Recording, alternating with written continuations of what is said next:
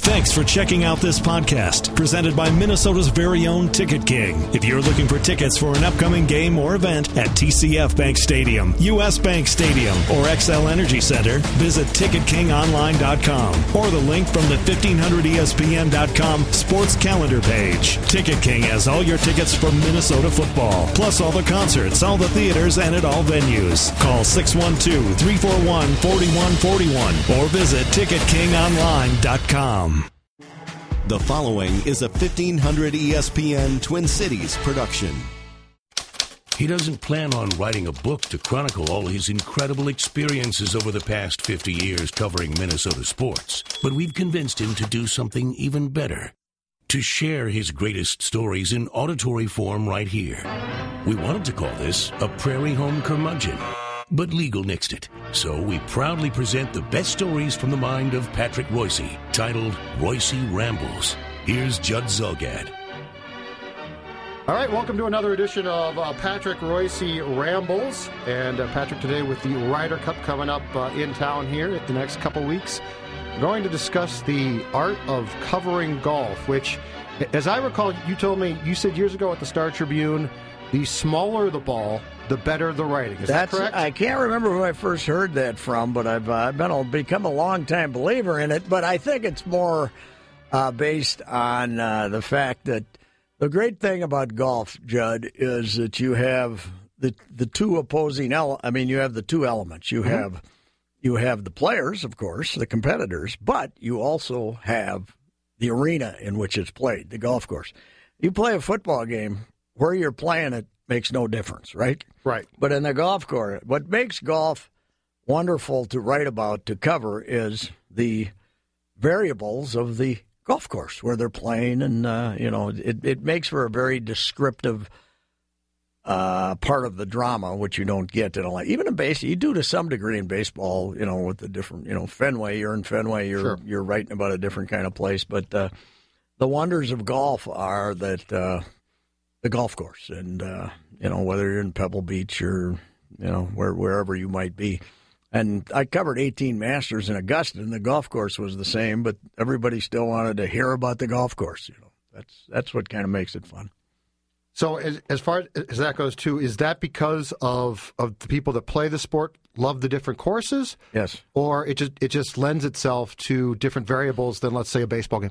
Well, it certainly lends itself to. Baseball has many variables, more than most sports, but right. But golf has probably more variables than anywhere. I mean, even tennis. You could go to Wimbledon or the U.S. Open, or I've never been to Wimbledon. I've been to the U.S. Open, but there it is, the rectangle, man. Yeah. It doesn't say anything. But the great thing about golf, writing it, is the wind, the golf course, the difference in shots, the whole drama of the golf course is what makes it a lot of fun, and I've always enjoyed it a lot. Although, from a standpoint of the fans, there's nothing worse than golf. They can pretend like they're out there having a good time, but at the Ryder Cup, you're going to have 40,000 people trying to watch four groups play golf. Sure. So what's going to happen is 20,000 of those, they're bragging about having big screens out there, right? They got like 10 big screens around the golf course where you can watch the golf.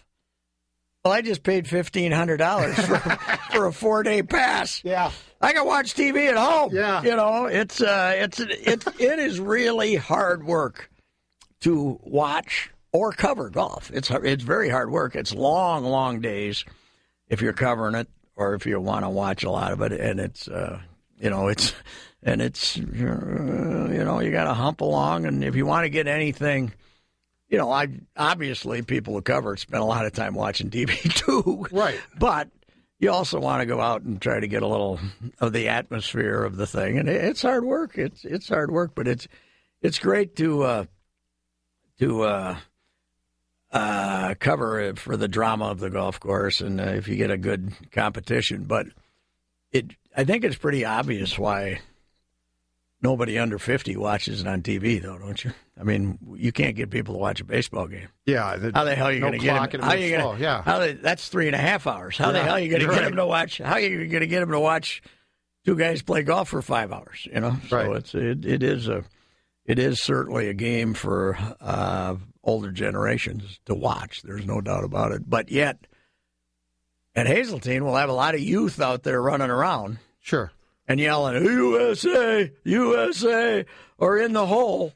Yes. But they don't really, in their hearts, they don't give a damn. All they want to know is if the Vikings won or not, So Drink a couple beers. Yes. So when you've covered golf, what's the strategy then? Do you try and get out and follow a group for a little while and then go in the press tent and watch it and cover it from there and wait for the press conference? Well, when I've how do you done, get the feel for the? For instance, event? when I've done the Masters, generally the first couple of days, it's amazing how often you write about guys who by Sunday are completely irrelevant. Sure. The first round leader is your big story, and then by Sunday, you look at the scoreboard and he's tied for 29th. Mm-hmm. So the first couple of days are pretty relaxed. You can pick out somebody you want to write about, walk around with them for a while. If they're playing lousy, go find somebody else. They're out there 8-9 hours. You can find plenty of time. And then if somebody tears up the golf course, you can go hauling back to the press room and hear his post-game interview and write that. But The first couple of days, at least from a columnist point of view, is you could write probably anything you wanted to. I did what everybody. The first one I covered, I think, was 81. I did what everybody did. I went and watched Arnie. Arnie's Army was kind of a lost legion by then, but there was still Arnie's Army out there, and if he made par, they'd cheer like hell, and you'd have that stuff. But it's fun to write. It's fun to write if you don't take it terribly serious. And I guess what I remember about Augusta is the reason you go out and walk around is to just get a little tidbit that somebody else might not have. Mm-hmm. You can just kind of sit around and eavesdrop and listen to the old Southern Gallery. And back when I first started, they had the old Southern, the Southern folks. The guys from Milledgeville, Georgia, had a lot more badges, patrons badges back then than they do now because they got so expensive. I mean, they all ended up scalping them and stuff. But I remember, I think one of my favorite moments is we were following. I was just down on the 13th hole, and somebody was a guy inside the ropes, a security guy inside the ropes, marshal, whatever you want to call him, was just an old Southern boy that had been standing on the same place on a golf course for 30 years, Right. He had that job, and some guy walks up to him, and they're neighbors or something. The guy's outside the ropes, he's inside the ropes. Mm-hmm. What's going on, Bill? He said, and this old guy says, I don't know, Pete. He says, we just had that Ian Baker Finch come through here. Ian Baker Finch. And he said, that boy's a danger to wildlife. That Ian Baker Finch got the worst hook in the history. He'd been a great player, and then he got this terrible hook, and he couldn't play anymore. Right. I mean, he couldn't play anymore, and he'd apparently hit the ball up in the trees, up to the left, way out of bounds. And he said, yeah, they were up there tromping around looking for his ball for about 10 minutes. They were chasing the birds and everything. But that boy's a danger to wildlife, and that kind of stuff always made golf fun. And I guess I was there for Norman's great collapse in, was it 95, 96, when he was finally going to win a Masters, and he blew it. So, I mean, when you see, I guess the great thing about it is man versus course, because it's not even me versus you. It's Right, you're going against the course. Now the Ryder Cup, it's me versus you, but most places it's man versus course, and that kind of made it fun to write, I always thought, as opposed to football, which there's certainly drama in it, but it's hard stuff to cover. Football, I mean, you were a beat guy, right? Yeah. I mean, it's hard work. Right? Well, yeah. Well, I mean, it's not full of necessarily characters. No. Like baseball and golf strike me as far more likely to be character-driven. Like there are stories, especially columns. I think a football game story is not hard to write, but if you're trying to draw people out in football, it's damn near impossible. Yeah, and even more so through the years. I think it's they've begotten. Bull Durham. How long we've been since Bull Durham? 25 years now. 89. So okay, yeah, about 27 years. Yep.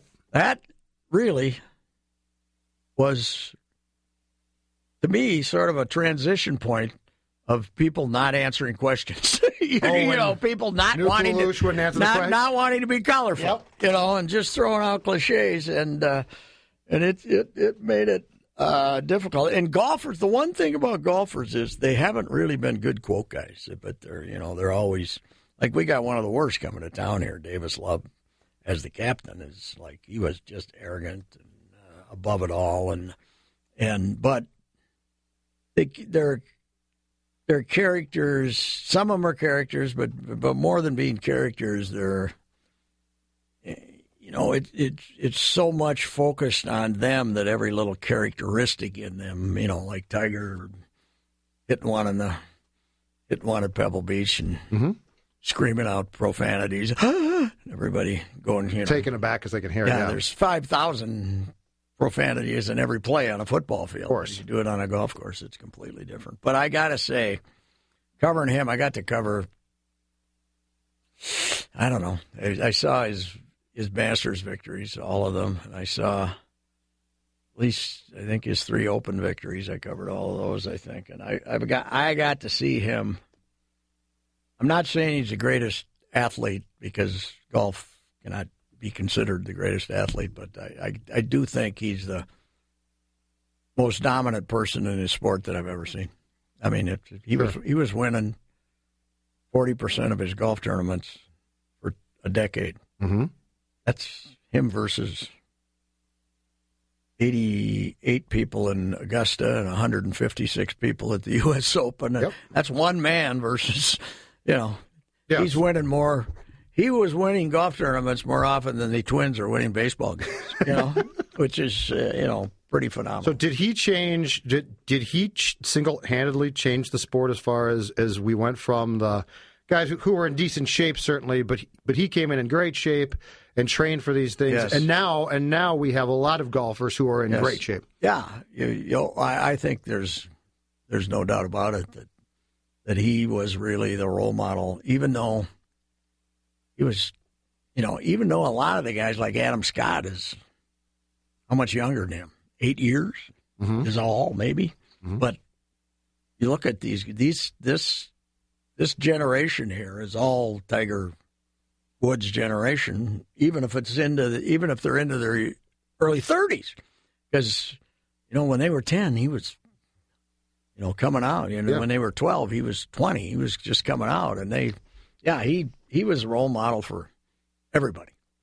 Everybody wanted to be Tiger. Now, they don't want to be Tiger anymore because they can beat him, but. Right. And he was, a lot of people, and he's going to be here as a captain, which I can't, one of the assistant captains or whatever they are. They got way too many of these guys. But I can't believe that he would ever deign to do that, to show up and not play. Yeah. But a lot of people were really turned off by his aloofness and stuff, but I always thought, considering how many people wanted a piece of him, he never had a moment's peace, really, if he was out in public in any way. I thought he did his duty. He would come and do his 9 times out of 10, even if he had a lousy round. Right. He'd come and talk, and he'd answer questions. He wouldn't break it down for you too much, but he at least would answer questions. I was there at the British Open. The only British Open I covered is. He'd already won the first 2 that year, and everybody thought he was going to win all 4. And after 36 holes, he was right in really like prime condition to win. And then he got caught in a storm at Muirfield. In the afternoon shift that day, got caught in this incredible storm, and there they just keep playing. I mean, there wasn't lightning, so they just keep going through rain the and wind howling, and he shot 82, and it knocked him out of it because. Everybody who was playing then shot 82, and it knocked him out of it. And he went and answered his questions after that. So that showed me that I always appreciated the fact that he at least would talk. But, yeah, golf is fun to – I think it's probably more fun to write than maybe it is for people to read, but it's fun to write because you get a little tidbits and you can describe the golf course and all that stuff. I've enjoyed covering golf. This is going to be different, though. First of all, the newspapers will have 5-6 guys out there, and your access to the athletes is not that good. You usually ended up just talking to the captains afterwards, which is I think people are going to be disappointed in how much golf they can actually see when they're out there. Because if you're going to have 40,000 people trying to watch, you're not going to be able to get around four groups of golf. You can't go out and say, "Boy, I'm going to follow Rory McIlroy around today." Good luck. Yeah, you're going to get to the next hole and they're going to be 20 deep. Hey guys, it's Phil Mackey from 1500 ESPN and one of the hosts of Sports Over Beers, the original 1500ESPN.com podcast, where you find your favorite 1500 ESPN personalities drinking beer and talking sports. Pretty simple. Find it on iTunes, Podcast One, and 1500ESPN.com. So you covered a Ryder Cup. You covered the 99 one, right? Yeah, I covered 99. I covered 97 in Spain. Okay. I covered, how many did I done? I've done Oak Hill. I did Valderrama. I did the 9-1 when they had the big comeback in Boston. I covered 4 or 5 of them. And, yeah, they're great. I mean, they're fun, but the one in Spain was the most fun because Seve was the captain. It was the first time it had been put in mainland Europe, Mm-hmm. It had always been in England, either England or Scotland or Ireland. And it was the first time they'd had it in Spain, and Seve was the captain, and that's when Tiger had just become Tiger, Mm-hmm. 97, he's the kid. He's the guy that's going to come over there and win the Ryder Cup for the U.S. And it's funny, there was a hole up on a hill. I can't remember what it was, like 14, 15 was up in the back of the golf course. I can still see it. And to Tiger, they can do the home country or the home continent sets up the golf course the way they want to. Okay. So, in other words, Hazeltine is being set up the way Davis Love and the U.S. team wants it. Mm-hmm. In Europe that year, in Spain, this is when Tiger was hitting at 300 and nobody else was. Now everybody hits at 300. So right. Tiger was the only guy hitting at 300. From 290 to 310, they just grew this rough right across the fairway. So Tiger couldn't blow it 20 yards past everybody. So everybody'd be hitting to this par 5 from the same distance because they could all hit it up there short of the grass. But they had a big 20-yard strip of thick rough right in the middle of the fairway. But there wasn't a bunker there or anything. It was just a big grass to stop Tiger from hitting them. So it'll be interesting to see what they do with this place. They're going to apparently not grow any rough, and they want it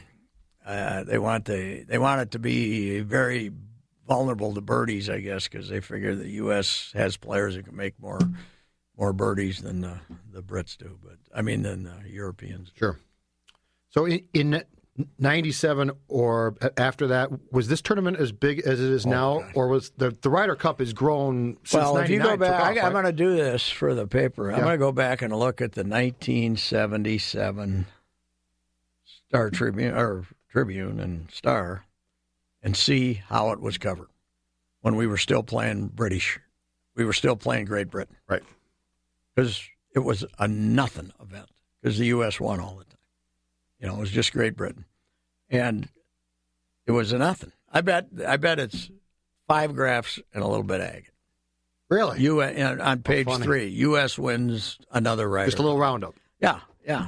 And Jack was the one who said, Seve was the kid, from Spain that was became this dynamic force in golf. Was becoming the guy that everybody wanted to see, and it was Nicklaus's idea to push the idea. Hey, let's turn this into a real event and get the continent of Europe in there too. And 79, really, 79 was the start. Before that, because Jack, in his own egomaniacal way, and he was egomaniacal, but wanted competition. Sure. And I think he thought he was wasting his time. He'd go over there and they'd have an opening ceremony and they'd make all these pompous comments about the tradition of the Ryder Cup, and then the U.S. had beat him 18-6 or something like that. I mean, it was a complete mismatch, and he got the continent of Europe in there and got Seve in there. I think the U.S. beat him the first. I'm not sure which is the first year Europe won. Might have been '83, and then once Europe beat him. But right from the get-go, it was more competitive when Seve and when they got those guys. There's another Spaniard too, Gallardo or something like that, who helped them, and then the Swedes started playing, and then Bernhard Langer came along, and it became an event. But sure. I was telling Joe this the other day, though. I mean, really, this isn't like taking on the Soviet Union in hockey. I mean, we're not mad at Europe, are we? No. So what's the deal? It's a completely different kind of competition. It's like our guy Gatlin running against Usain Bolt. Well, we were all rooting for Usain Bolt. Because we thought he was one of us. But what I'm saying is, I mean, people are paying phenomenal amounts of money. They're going to be walking around with the U.S. flag. They're going to be chanting. I think because they think they should be there, though, right? That's the thing now. USA. Yeah. But who gives a damn? Who gives a damn if USA or Europe wins? But the problem now, Pat, is we don't play. I don't think there's any international sports competition that we're still involved in where we hate somebody, really. Is there? No. We're the like bad Canada guys. and hockey. We don't the care. The trouble is we're the bad guys. Yeah. I mean, the Olympics, I haven't covered one now since 2002. But by 2002, the Soviet Union was gone, and we were the bad guys. Yeah, so I mean, we used to, I think the world was happy in 80 when we beat the Soviet Union in hockey. Mm-hmm. Now they are. Now they're rooting us and Russia. They don't care who. Yeah, no, if we win, not a big deal. Nobody. We're the bad guys. We bring more athletes. We bring more money. Yep. We bring more jackasses. Yeah. Ryan Lochte and the fella. We bring idiots. Yeah, we are the bad guys. Yeah, we're the bad guys, and that's not it. We love to be underdogs, but we aren't. We try though. We try our hardest still. I remember '84. I covered the Olympics in L.A., and the L.A. Times did 48 pages a day on the Olympics. 44 or 48. There's a bygone era. Either 44 or 48. And they are, and the Soviets didn't show up, in the whole thing. So, yes. So it was, like we were winning everything. It was routine as could be. And our U.S. women's gymnastics team beat China, I think, which wasn't even... Romania and the Soviets were always the stars in women's gymnastics. But I remember a big headline about miracle in L.A. that our girls' gymnastics teams beat. We were so desperate to be an underdog and have we wanted anything to be a miracle. Miracle. It was, So it was. We love to be underdogs, but hey, if we beat Europe out here, we should beat them. We got. This U.S. team, they got 8, 9 of the greatest players that ever lived. Europe's got about 4. Mm-hmm. You should beat them. The only way you can lose to them is if you choke. How big of a deal is this event from a standpoint of we've had the Super Bowl here in '92. We're going to have one in 2018. World Series up here. Stanley Cup, blah, blah, blah. How big is the Ryder Cup to get into town? The amount of dollars it brings in is pretty high. And I've heard Stansbury talk about, you won't believe it. It's bigger than anything. No, it's not. It's international, but it's not. It's not. It's not anywhere on the same planet with the Super Bowl, in my opinion. Sure. I mean, it's nice to be here, and it's certainly for the dollars it can generate for Hazeltine, it's better than having a PGA. Mm-hmm. But frankly, I'd rather watch a U.S. Open or something like that. I'd rather have that here. A normal tournament. Yeah, I'd rather have a big major. A major, right. Yeah. But it's big, but it's just because it's international doesn't, it's to me it's 10% of a Super Bowl. Mm-hmm. 10% of a 20% of a World Series and probably 20% of the Stanley Cup Finals, which we're going to be in any year now, right? Yeah. A year or 10 maybe, Pat. Maybe 10. Yeah. Well, I mean, it's the Ryder Cup of today is a hell of a lot bigger than the Stanley Cup was in 91. Right. But everything is enormous. Everything's big now. The Super Bowl, when we get it, we are coming up with $50 million to get the Super Bowl to come here. I don't know I don't think we had to spend that kind of money to get the Ryder Cup to come here. They did juice up the golf course and build a clubhouse and do all that stuff. Right. But they let the golf course make a lot of money, whereas the NFL doesn't let they'll take everything. Doesn't let the city make any money, but I mean doesn't let the area accept hotels or whatever. If you could go back and cover one major again between the four of them, which one would you go back and cover? Maybe a British Open or two. But I remember I had gone to I'd gone to 5 Masters in a row, and for some reason the St. Paul paper in '86 was having one of its, we can't, they didn't budget cutting. They didn't send me. Yeah, one of those little budget cutting things, and then I went again quite a bit. But in '86 I didn't go, and that's when Jack won at age 46. I suppose I remember sitting in my living room watching TV, saying, I should be there for this. So yeah, I suppose that one. I was never a big Jack guy. I thought he was one of the great sideways egomaniacs of all time. But that would have been one to have been at, considering I was at about 18 out of 20 in that period there. So that was one of the ones I missed. Sure, that was another. I guess that one probably would be it. Yeah, that would have been fun to write. But I would have loved to have covered a few more British Opens. I only did the one, but there's something about it. And you did the one at Muirfield at Lehman? Is that right? No, 2002 because we were having the PGA here. All right, they sent me to that one. And no, I didn't see Lehman's one. I saw the year Ernie Els won it. The year I did, I went. But I would have liked to cover a few more just to see the places, Sure. And but I don't have any complaints about the number of I got to cover. Lehman, I remember flying in. John Rowe was covering him at Oakland Hills, and looked like he was finally going to win his U.S. Open. And I got a 4:30. I remember going to the airport at 4:30 in the morning to fly into Detroit and to go out for Sunday because we wanted to have a columnist there when he won. And damn, let that one get away from him, too. He had a T-shirt. Which year was that? Around. Man. Well, he was in the last group 4 straight years. I was going to say, he had Open. Success there. And I was at Congressional with him, and he should have won that one. But the one at Oakland Hills is the one he should have won in Detroit because he only had to beat Steve Jones. And Steve Jones hadn't done anything for several years beforehand and didn't do anything afterwards. And Tom let him beat him. Lehman was at his zenith then. And he should have beaten Steve Jones. At least at Congressional, he got beat by Ernie. Right. Here he got beat by a guy right. he should have beat. That was a bad one. But Lehman, I love Lehman. One of I probably shouldn't tell stories about my wife, but I'm going to. So, Lehman, we really adopted Lehman, and I basically one of the big pushes for the '97 to go into Valderrama. And I paid for part of that trip too, I would say, but they paid for part of it too. Was Lehman?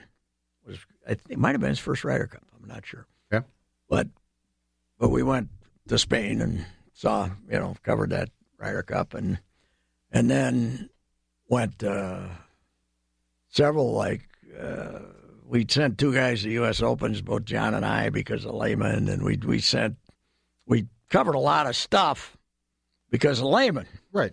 In 2002, Tiger at Pebble Beach, that's where he won by 15 strokes. He was 12 under, and the next best score was 3 over by Ernie.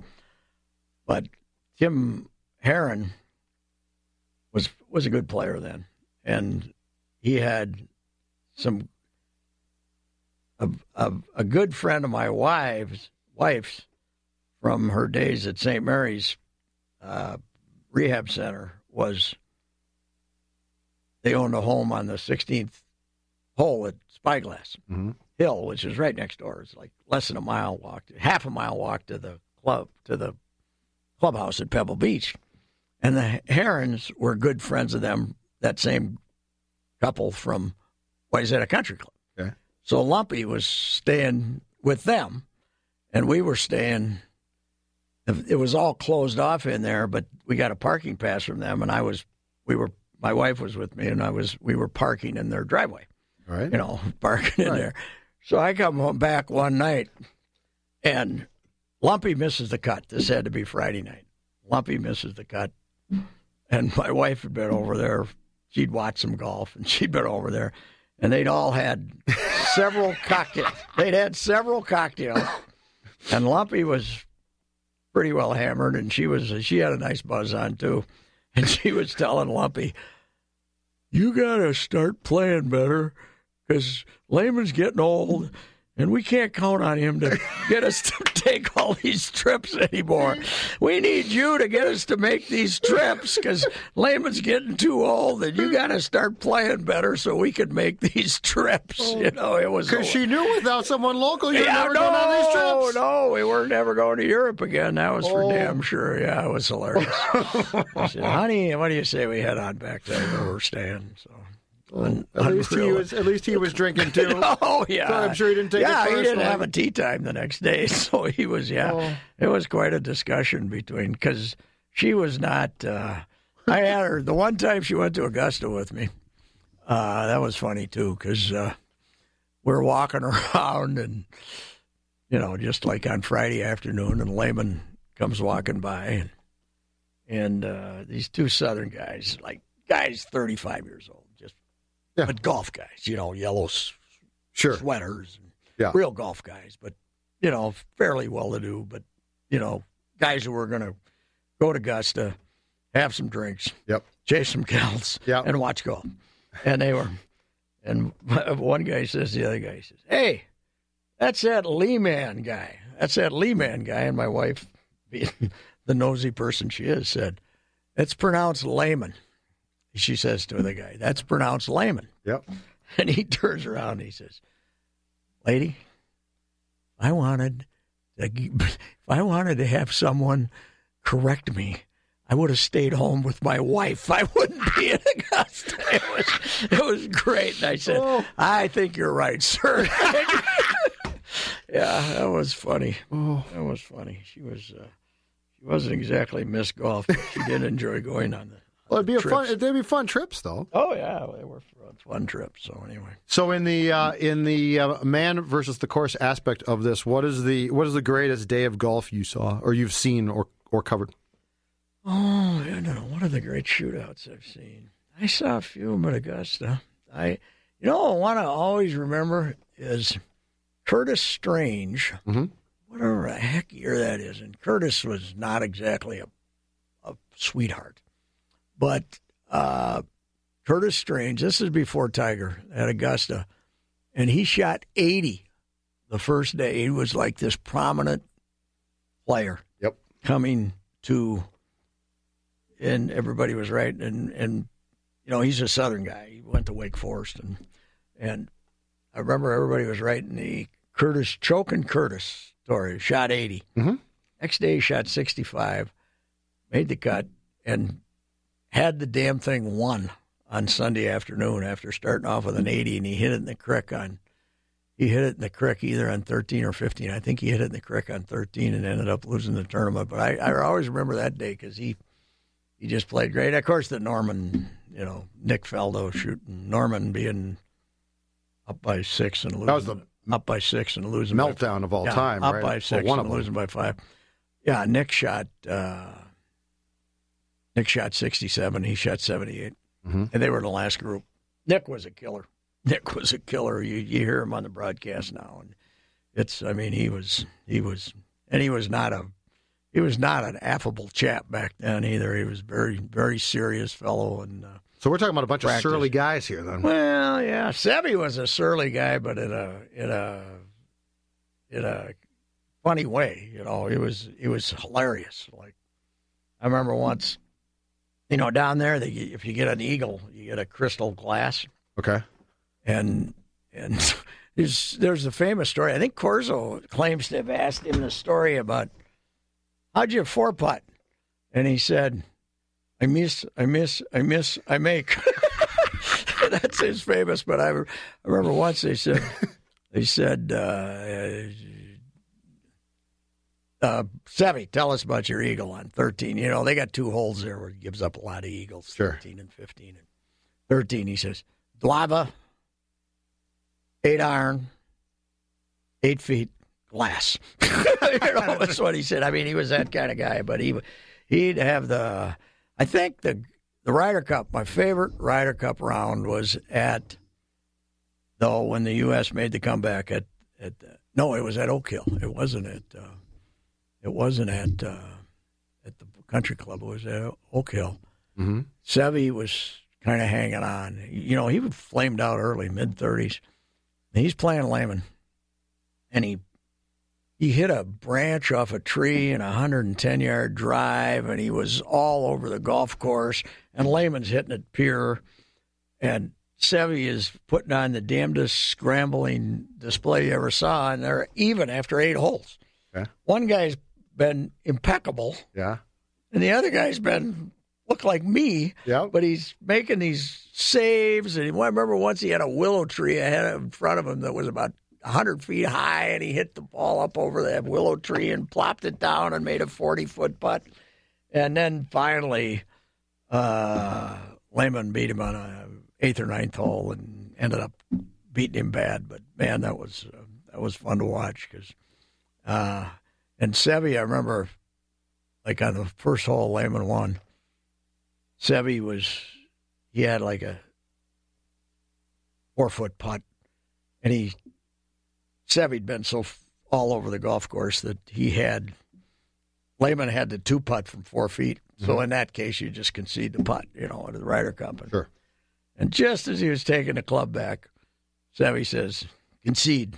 You know, he waited, and Lehman got mad at him and made the putt anyway and walked him down. But yeah, that's the kind of stuff you see. Sevy was great for the Ryder Cup. He created the Ryder Cup, and he loved the Ryder Cup. The Euros really get into it, but the thing about them is, if you're going to go party after the matches Friday night, yeah, you want to go party with Darren Clark and the Irishman, or do you want to go party with these tight-ass U.S. guys? Yes, I want to go party with Rory. I'm going to Brits or the local is where I'm going. That's right. And I wonder. I bet I wonder how many of the Euro fans will be staying downtown. I think there's a lot of them staying downtown. Yeah, they're going to discover the Brits and the local. They're not going to stay out in Chaska. I'll tell you that right now. They got no interest in the western suburbs of Minneapolis. All our friend Lumpy is having a party Friday and Saturday at Excelsior. They're having good bands and stuff. Really? So if people make their way over there, yeah. Last thing for you.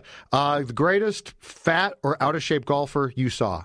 Because Stadler. I was there when Stadler pre-Tiger, that was the great thing. Stadler, he won it one year, and he got bigger and bigger, but he got Stadler.